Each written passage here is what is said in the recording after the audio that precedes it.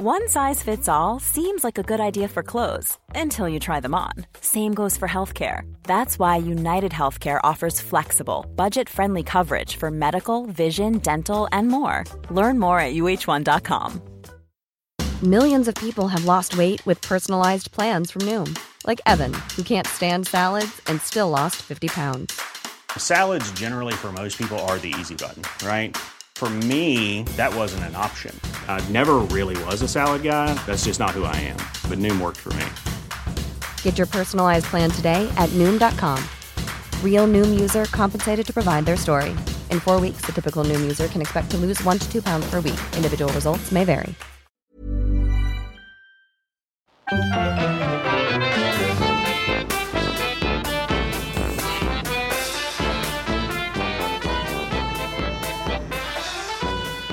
Hello and welcome back to Brett and Cliff's Flea Circus. My name's Cliff and I can see Brett. How are you? I'm fine, yes. You did that introduction in the style of the Elephant Man there. Did it? Yeah. I mean, everybody's been very kind. I'm eating Haribo. Sorry. I liked it. It's apt for the format we're going to do. Talking about that, actually, every time I listen back to the podcasts, I think I've got a quality of Liza Minnelli about my voice. What do you think? Have you? Have a listen. I'm not sure. I'll have to. Yeah, I'll listen back. See, I think nice. I've got like an old Liza Minnelli voice when I talk, or maybe Carrie Fisher. I think it's something like a bit slurry. I think is what I'm saying. Yeah, like the drugs have ended you. Is that what you're saying? Well, I mean, all on their way. So anyway, welcome back, listeners, and hello to any new ones. This is Brett and Cliff's Flea Circus, where we talk about any old shite, really, that we've been up to. A lot of it's nostalgic. We like to talk about stuff that we've got up to in our youth and things that we used to watch and listen to and stuff like that when we were younger. And films and TV shows normally is meant to be the main point of it. Sometimes it takes a while to get there, but that's meant to be the idea. Some suggestions that people send in, or people that we chat to on Twitter and stuff like that, and sometimes just me and you wanting each other to watch something that maybe we haven't seen before. Yeah, that's what we're doing. That's what we're trying to do anyway. I think we're getting there, aren't we? Yeah, I think so. I think our listeners are in double figures now, so that's good. And that leads us on to something I wanted to mention, actually. Go on, then. Because you look after the Twitter side of things. Every now and then I step in if I think you've gone too far or something. But but you're responsible for who we follow and interacting with people and stuff like that. And you do a great job. So give yourself a pat on the back for that. But I will do. We seem to have become like a place for the disenfranchised. That's not to knock anyone who follows us, because it's great. And some of the chats we have with people are excellent. But there's like a thread of, of horror fans and maybe people who are into the like kind of more culty side of stuff rather than the mainstream, which is what we're all about. So that's great. And also Sunderland fans, so that fits in as well, doesn't it? It's a good mix, isn't it? What we can all agree on, life's bitter disappointments. We certainly can. We've been dealt many a blow over these past couple of years, so yes. But one of the things I wanted to mention was, obviously, I get a little notification when we get new followers and stuff. And I've got one that I wanted to basically pick your brains on. I'm sure I saw somebody called Horror Sluts the other day, something like that. Yeah, I think I've seen that once or twice. Yeah, I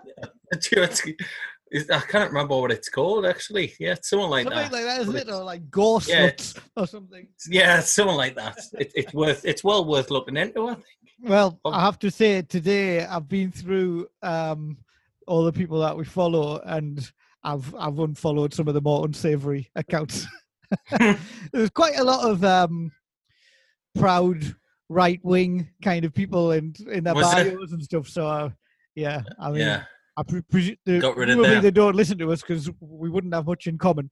But a good thing that did happen this week, Cliff, is that me and you were invited to join the secretive group, the Illuminati, by one of our followers. So that was nice. I mean, it's meant to be. Yeah, well, I immediately accepted.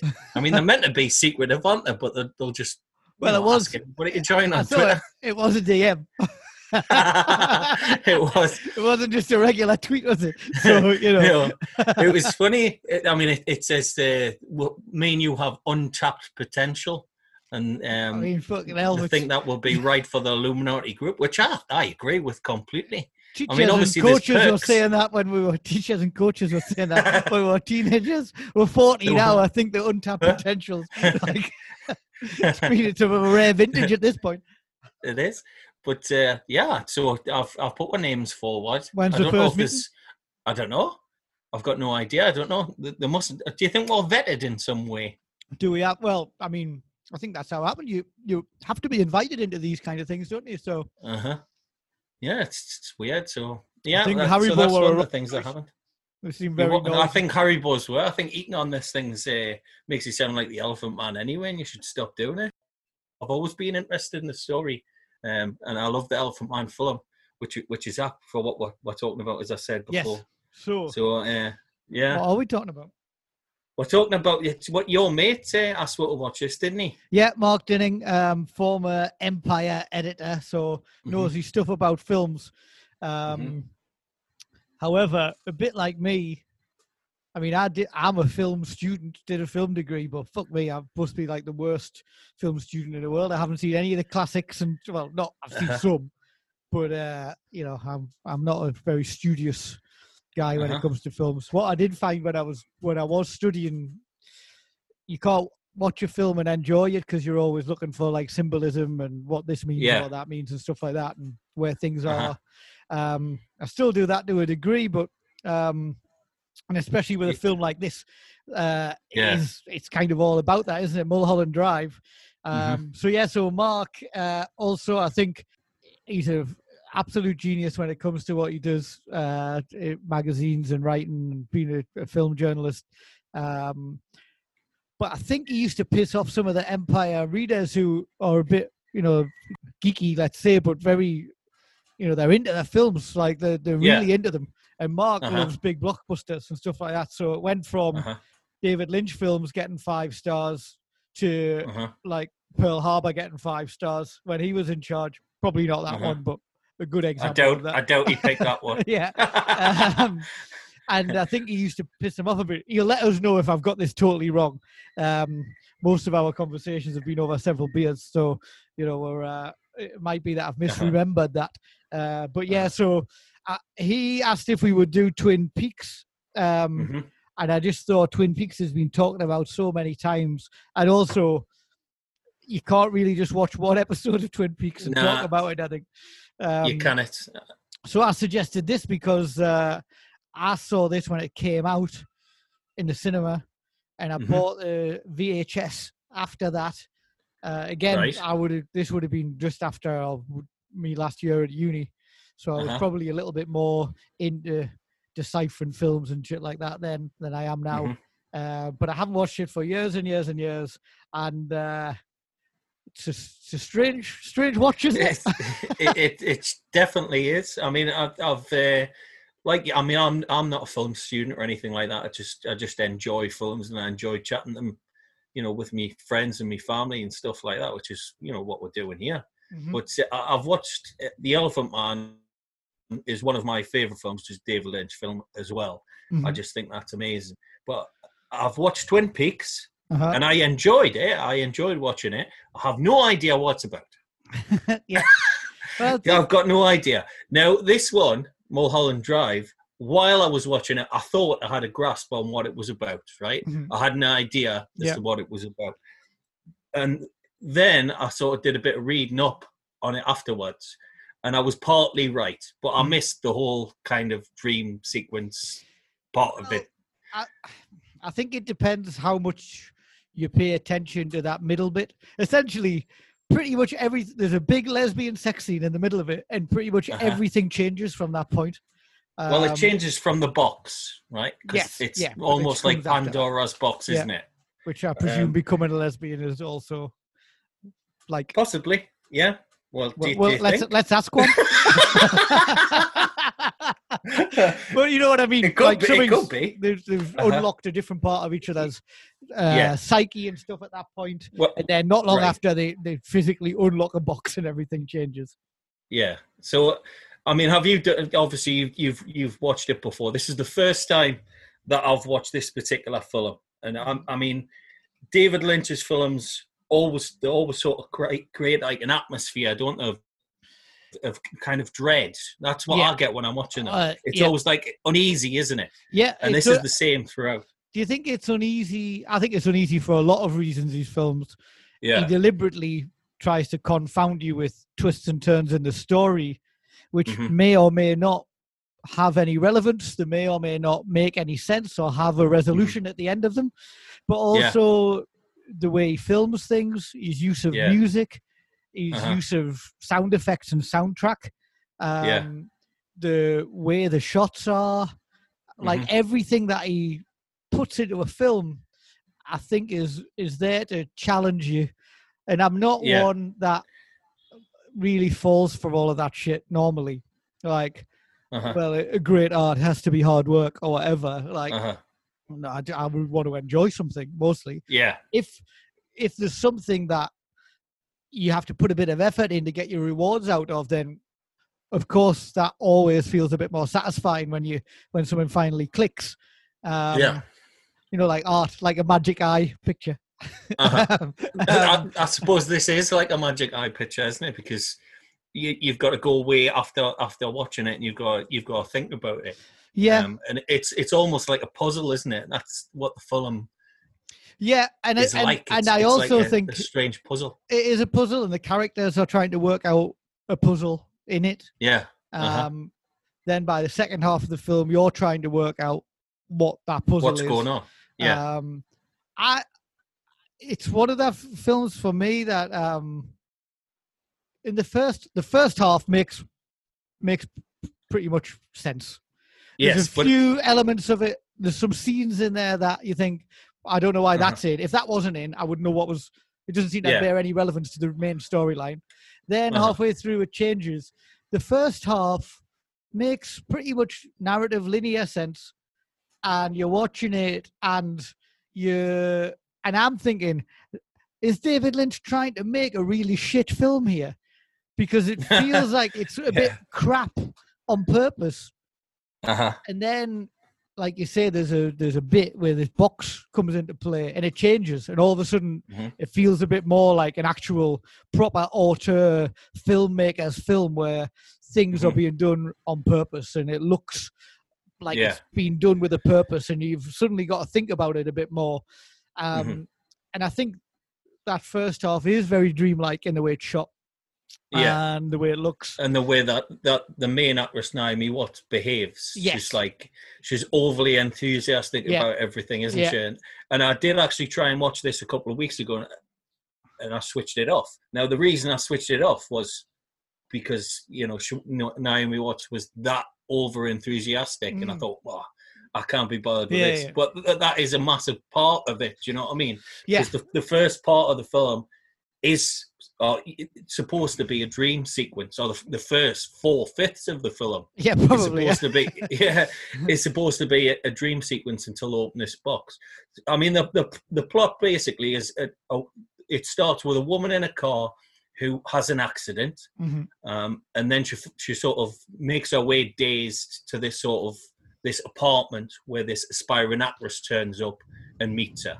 And the actress is Naomi Watts. And what Naomi Watts tries to do is to find out who this woman is, because she has amnesia from the car accident. So the first sort of 4/5 of the film is those two girls basically trying to find out the identity of the girl that's had the accident. That's the first. But lots of strange things sort of happen.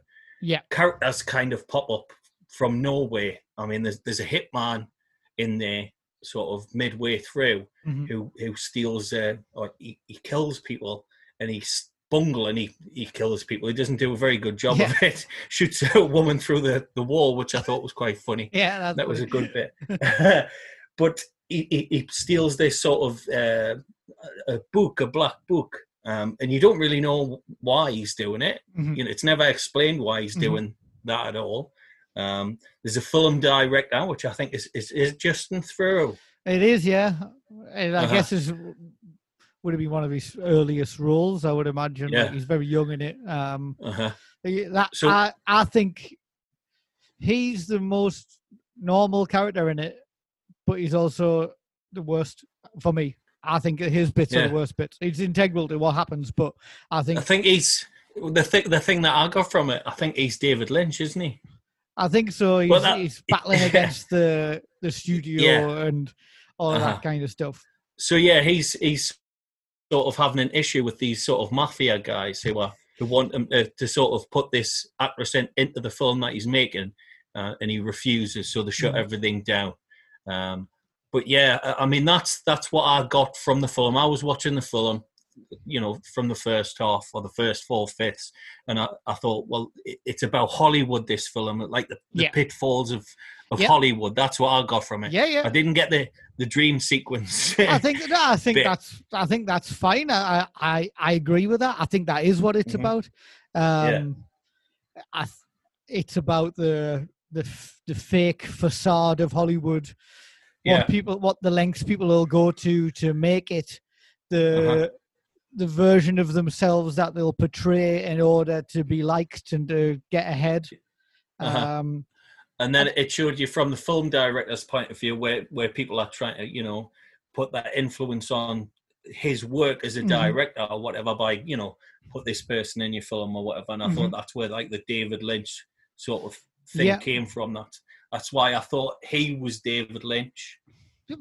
That's what I think that's fine. I think it's fine to think that. So this came out in 2001. It was actually came out of a TV pilot that he made. So he originally intended this to be another series, like following on from Twin Peaks. That's right, yeah. He made it in 1999, but it got rejected by the studio.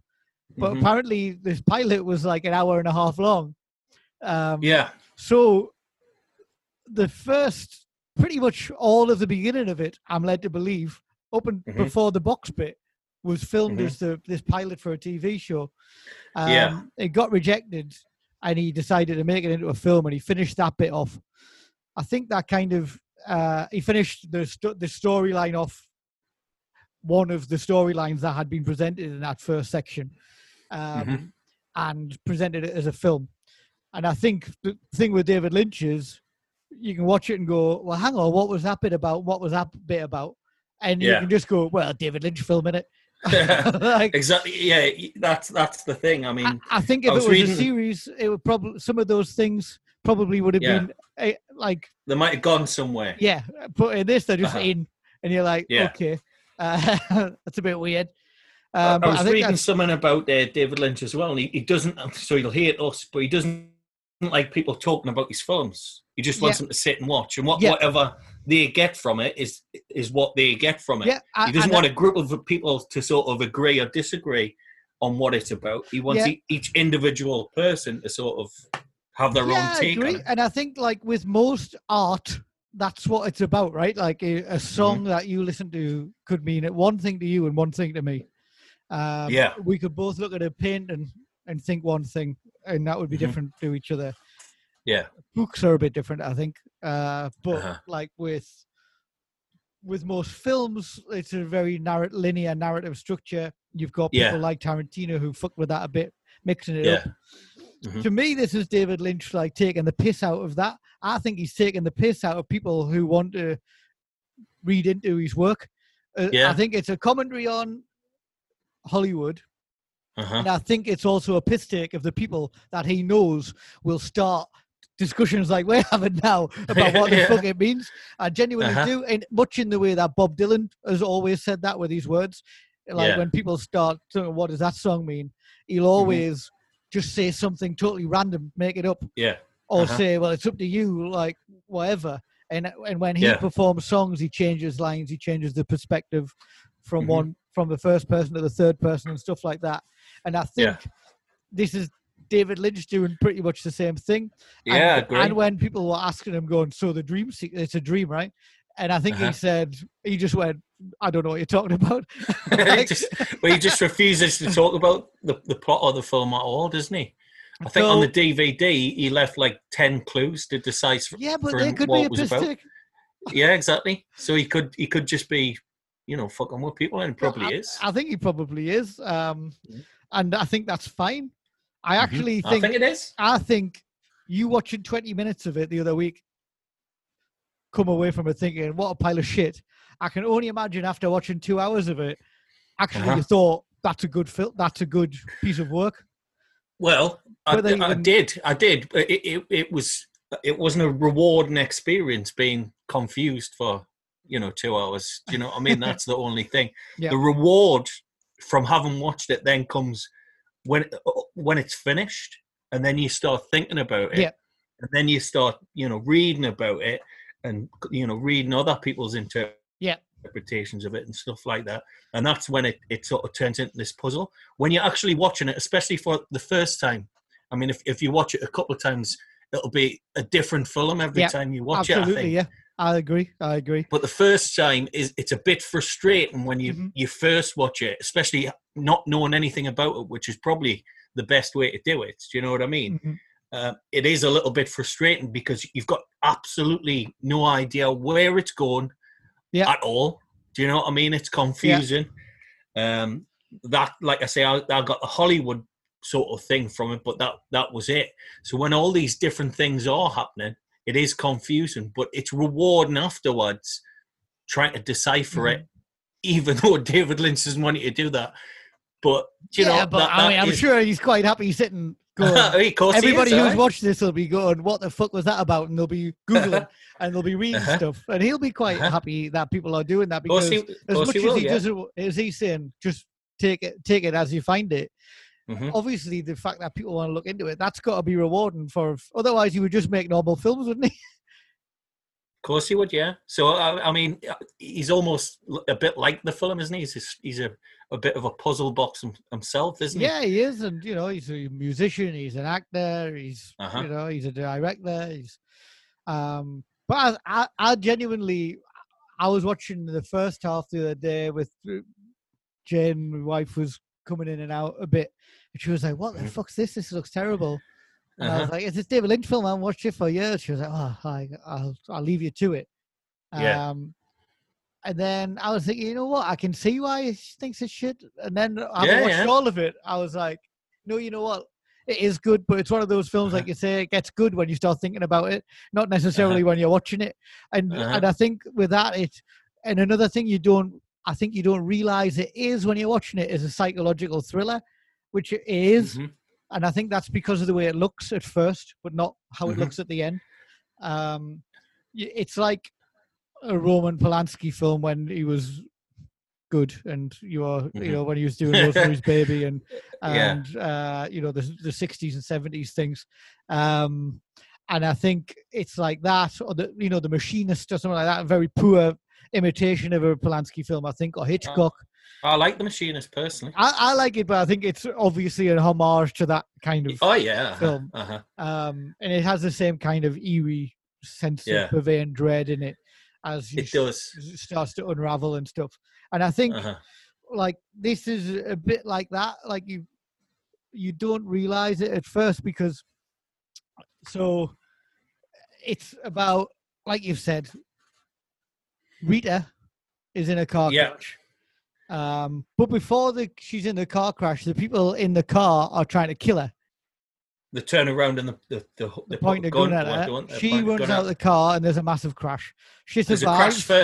There's a crash first, and then she gets out. She comes out, and then she gets out. She ends up surviving and wandering around. It's on Mulholland Drive, which is a massively famous part of Hollywood folklore. I think there's parts of this film that just pay so much homage to classic Hollywood films, like Sunset Boulevard. I'm sure it's not a coincidence that that's named after a famous Hollywood road. This is named after a famous Hollywood street. Like the fact that there's these old actors in it from the 1940s and 50s. particularly Ann Miller, like she's great in it. Who's like this kind of kooky old neighbor. This is her last she looks ever after film. the apartment blocks, doesn't she? Yeah. So this is her last ever film. I mean, she's in stuff like On the Town and Kiss Me Kate and stuff like that, like these big Hollywood MGM musicals from the 40s and 50s. You know, like Lynch is a clever guy. It's not an accident that she's none of it's an accident. It's not an accident that Naomi Watts' aspiring actress Betty looks exactly like Hitchcock ingenuous, or however you pronounce that word, you know, Tippi Hedren and that kind of stuff in Hitchcock films. It's not an accident that Rita is a femme fatale, dark hair, sultry, voluptuous. You know, he's paying homage to all of these classic Hollywood tropes, and then he's fucking with them. Or he's invented a dream sequence about an aspiring actress who wants this to be reality. She wants to be an actress so much, she wants it to be like those days where it's all soft focus and colourful. And, you know, it's all, she auditions for a role and they're all can't believe how good she is. She nails it, and she's, and she's starry-eyed and everything else. You know, when she turns up, she's just in awe of the place. But and then the fact that that's not reality and that is just a dream, and that's what he's saying, isn't it? And that kind of Hollywood life isn't reality; it's a dream. Yeah, it's a pipe dream for actresses like her. And then when it flips back to the end of the film, and you see the reality, and it all circles back to the beginning, and you start thinking about, okay, so she's actually the woman that she went to look for a clue to who Rita really is. That's actually her. And she's the struggling actress, and Rita, who can't remember who she really is actually a girlfriend from then, she's actually actress. The famous actress, and she's the one who's being forced to be in the director's film by the mob, and she's brushing her off, so she takes a hit out on her. The hit that I presume is the hit at the beginning of the film, and she gets away from, and then can't remember who she is.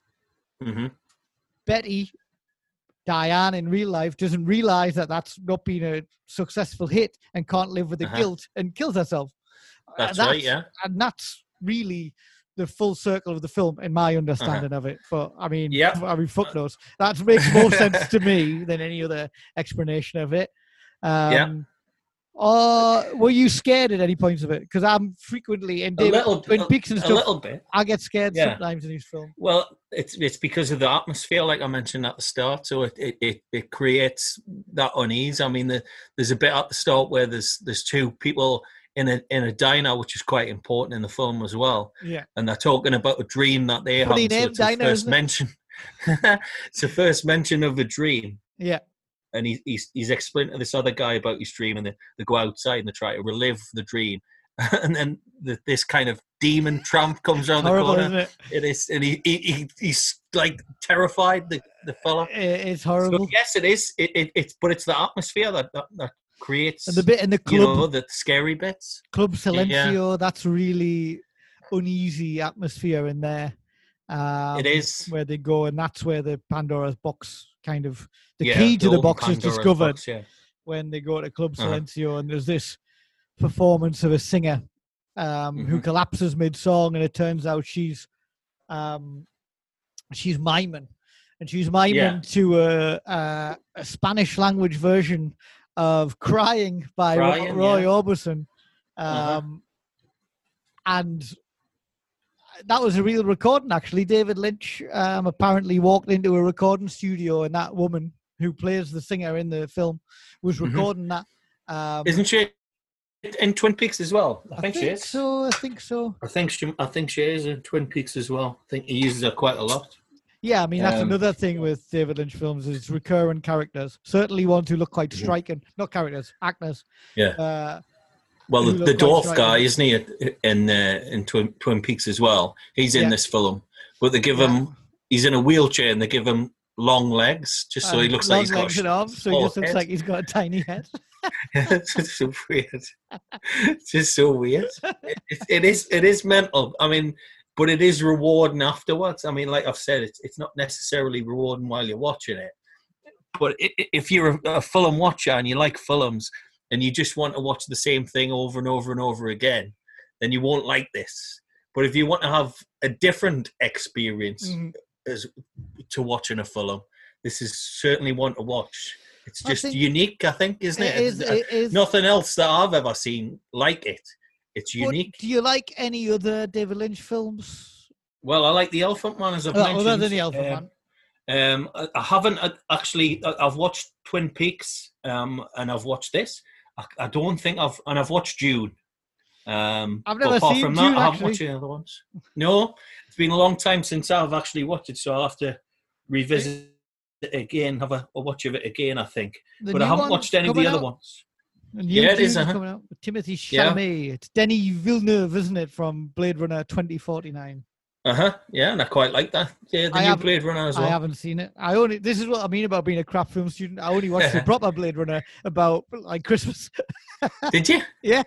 I love Blade Runner, especially we talked about Ridley Scott before, and Ridley Scott based Blade Runner partly on South Shields, all the rain and everything. The rain was South Shields, and all the chimneys and stuff. It's all Redcar, isn't it? The steelworks and stuff. It's crazy. It's just insane.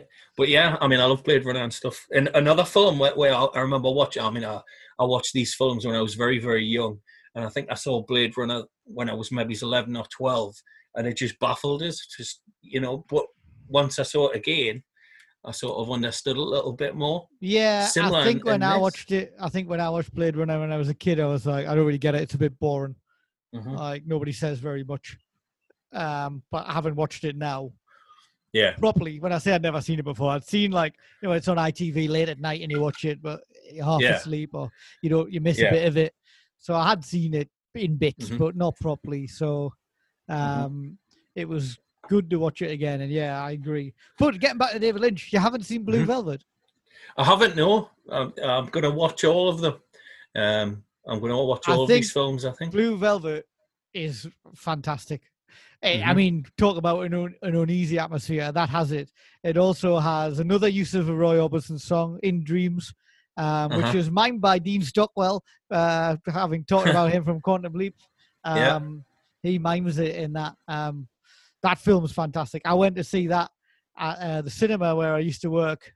It had a re-release in the late, probably around the time this came out. It might have been linked like here's one of his other classics. And I think there was about 10 people in the cinema when it started, and there was me and me mate by the time it ended, probably after about 25 minutes, actually. So, again, it'll split opinion, much like this will. I think Roy Orbison lived on Mulholland Drive. I think so, yeah. Right. So that might mean something for this film. I mean, or just another little nod to somebody if you're in the know or whatever. I think he did. But other David Lynch films, Wild at Heart is kind of maybe his most normal one. Lost Highway, very strange.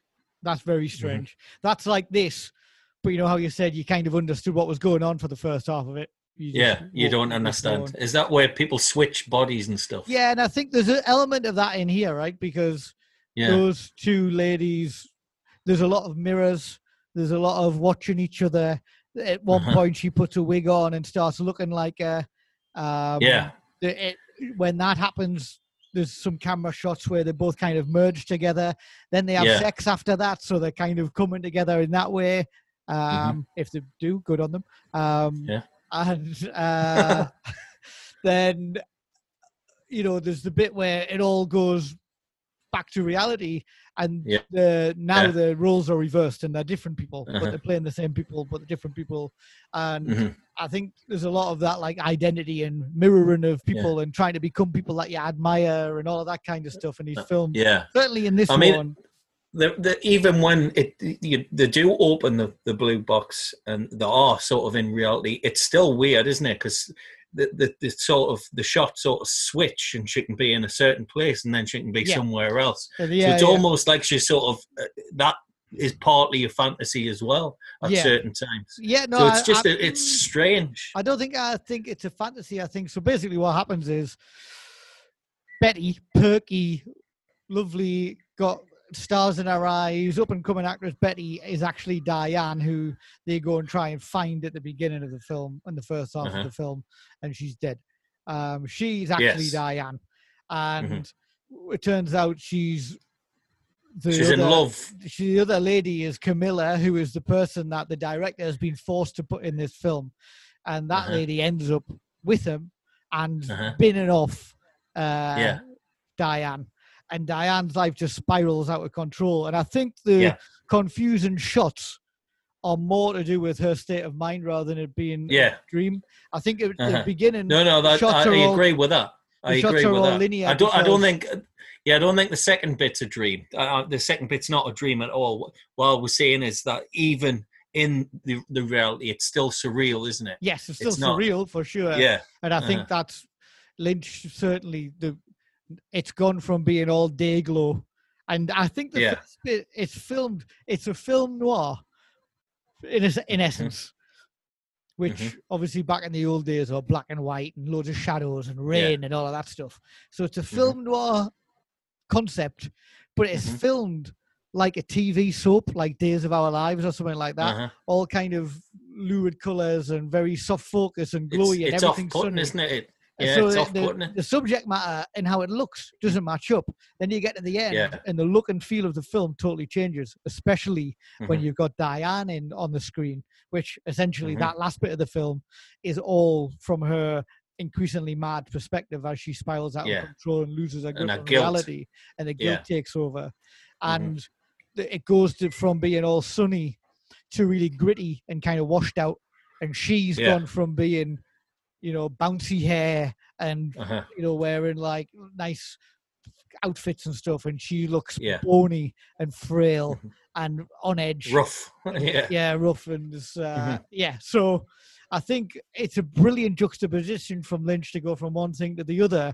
It's really confounding, like you say, when you first watch it. I'm talking the hindsight of having watched it a few times in the past and now watching it, and it's kind of coming back to us as I watched it. I thought, I thought it's a frustrating and it's a frustrating joy. Yeah, it's sometimes much like her wank on the set. That's right. Yeah, exactly like that. Which is obviously wildly at odds with the amazing sex scene they have in the first half of the film. I just think you can't just watch a bit of it. You can't give up on it. You've got to watch it and then actually put a bit of work in after you've watched it to think actually what was this all about. And that's not for everyone. And no, it's not. I mean, the first time I had it on, I had a stinking hangover. Do you know what I mean? And I've seen Lynch. I've seen Twin Peaks in the past. I know you do have to sit and watch it. You have to, sort of analyze it in a way whilst you're watching it. I'll try to do that, and I just couldn't be bothered, and I switched it off. But I'm glad that your mate got to watch it, because I might never have gone back to it, Yeah, I think it's a good thing to watch. In fact, he was nominated for Best Director at that year's Oscars, and he won Best Director at that year's Cannes Film Festival. Yeah. So it's classed as basically his greatest film, I think.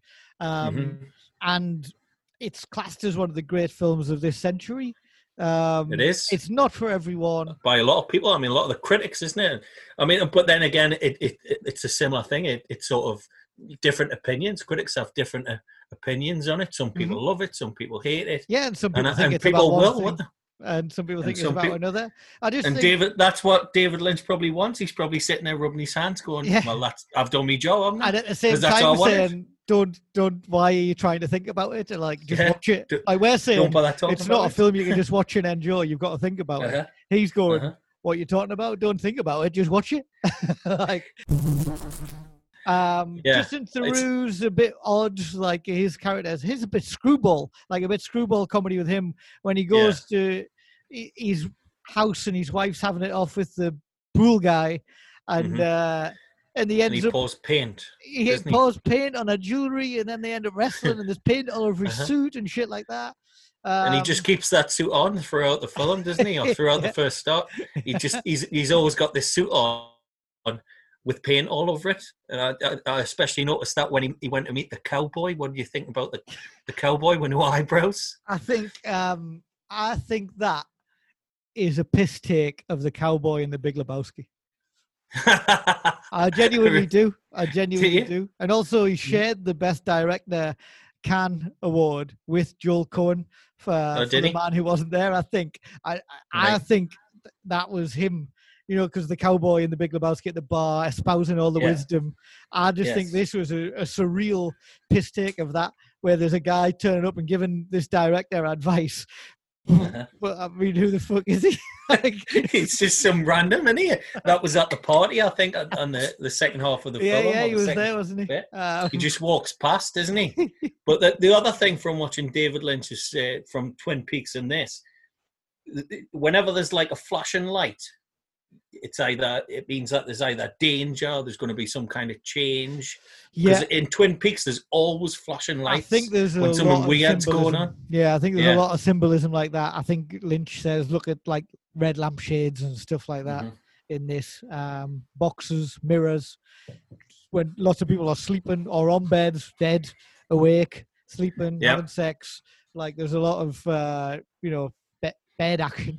I think there's a lot of stuff. Bed Olympics, I call it, Cliff. Sure, there was a Commodore 64 game called Bedroom Olympics. Yeah, you just had to bash it really quickly, didn't you? Well, that's just what you do, Cliff. That's my technique. But yeah, I just think this is a really clever director trying to confound people, but also trying to make an excellent film that'll get people talking. And then at the end of it going, I don't know why you think it's so complicated. It's all there in front of you. It's either really clever or it's complete madness, isn't it? And either way, I like both. What else is going on then? Any quizzes or anything this week? Yeah, I do have one, but are people getting sick of the rude quizzes, are they? I don't know. What do you think? Not. Well, if it's crap, you can cut it out anyway, can't you? Before I do that, though, Cliff, who do you think the funniest person in the world is? Well, I'm going to tell you. It's that guy who does the voices of Police Academy, isn't it? He's definitely the funniest person. Who do you think is the most annoying person? I don't know. Tell us. It's Laura Koonsberg. Definitely Laura Koonsberg, isn't it? Do you know that song? I have. Do you know that song, Cliff? You're so vain, you probably think this song's about you. Yeah. It's about you, that. Do you know that song, Chocolate Salty Balls, Cliff? Yeah. It's a good song, isn't it? Yeah. It is. I bought a CD. This, number one. Good hit. Right, how with it? On what was the thing you said? You're so vain. I listen to that song at least once a week. I love it. Do you? Yeah. You love it? I'll specifically put it on when I walk into a party. Just have it in my headphones. Do you? Just walk in like that? Yeah. It is a good song. Get the quiz going then. Right, it's rude places. This time you've got to give us a mark 1 out of 10, Cliff, as to whether you would live there or not. Okay. You can also try and guess where these places are if you'd like, for a little bit of an extra bonus point. Okay. Not that we'll get points, do we? Twat. I hope they go. What? Twat? What? Twat. Have you started? I've started, yes. Would I live in Twat? Would you live in Twat? Is 10 most likely to? Yes, that's generally how these things work. 2, don't like Twat. You wouldn't live in Twat? No, and I think it's probably in the Norfolk area. It's in the Shetland Islands. Okay. So, Fanny Hans Lane. I like that. 9, I think. You'd live in Fanny Hans Lane? Yeah, and I presume that's in the Cotswolds. Well, it's in England, so there you go. You didn't bother finding out where? Ludford, I did actually. Huh? Okay. Wanka's Corner. Well, I mean, 10. It's inevitable. We go to a pub, don't we, that has the Sad Bastards Corner, which is our favourite pub, the Stag's Head. That's our Christmas tradition whenever I make it home. So Wanka's Corner, yes, 10, I would absolutely live there. And is it in New Zealand? It's in the United States of America. Wilsonville, which is a nice place. Arlene Fuchs Katz Drive. Arlene Fuchs Katz Drive? Is that what you said? That's what I said. Arlene Fuchs Katz Drive. No, not Fuchs Katz. That's what it's called? Well, you need Arlene Fuchs Katz Drive? Enunciate. Oh, don't get on to that. One wouldn't live there, and I presume that's Right. also in America. It is New York. Okay. What about Spunk Creek? 8, I would live there. And I think that's Australia. No, that's also the United States of America. Minnesota. Okay. What about Sandy Balls? 5, I'm on the fence with that one. Not bothered. Yeah. New Forest, England, that one. Fucking. How is that spelled? Fucking.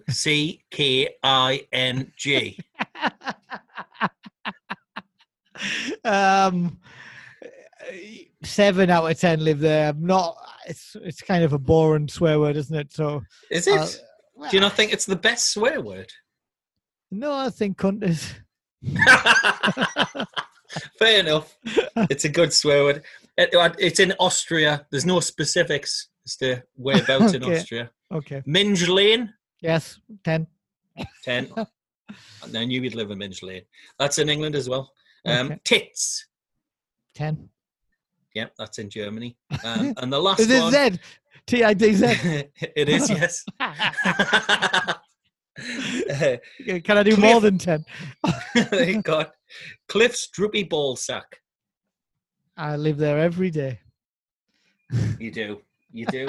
You can't keep your hands off it, can you?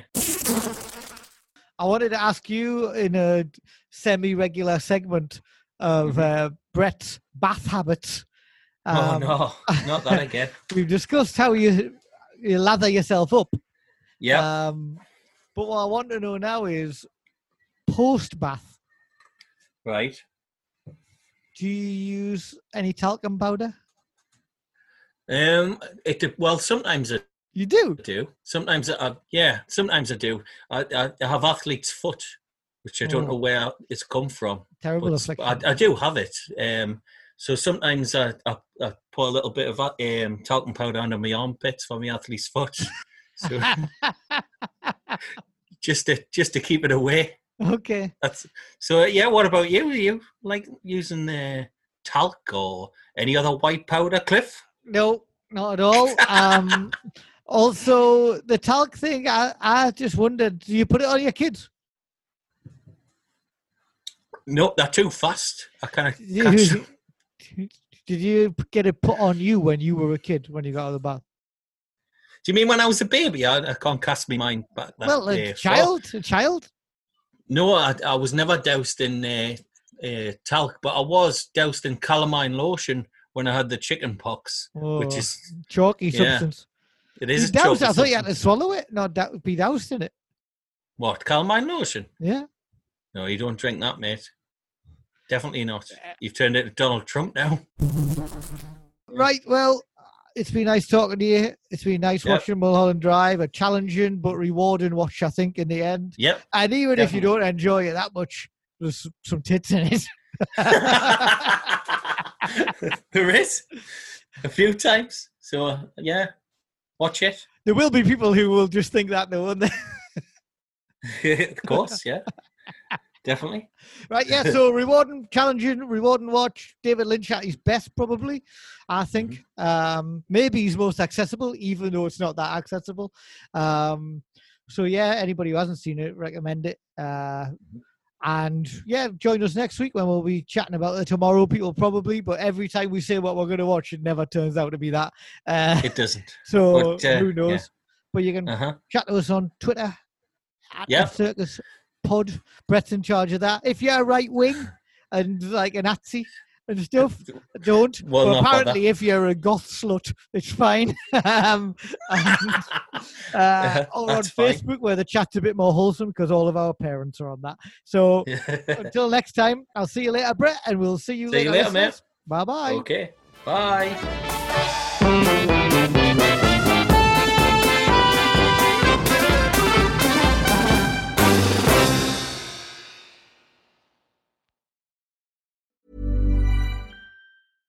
Even when we're on a budget, we still deserve nice things.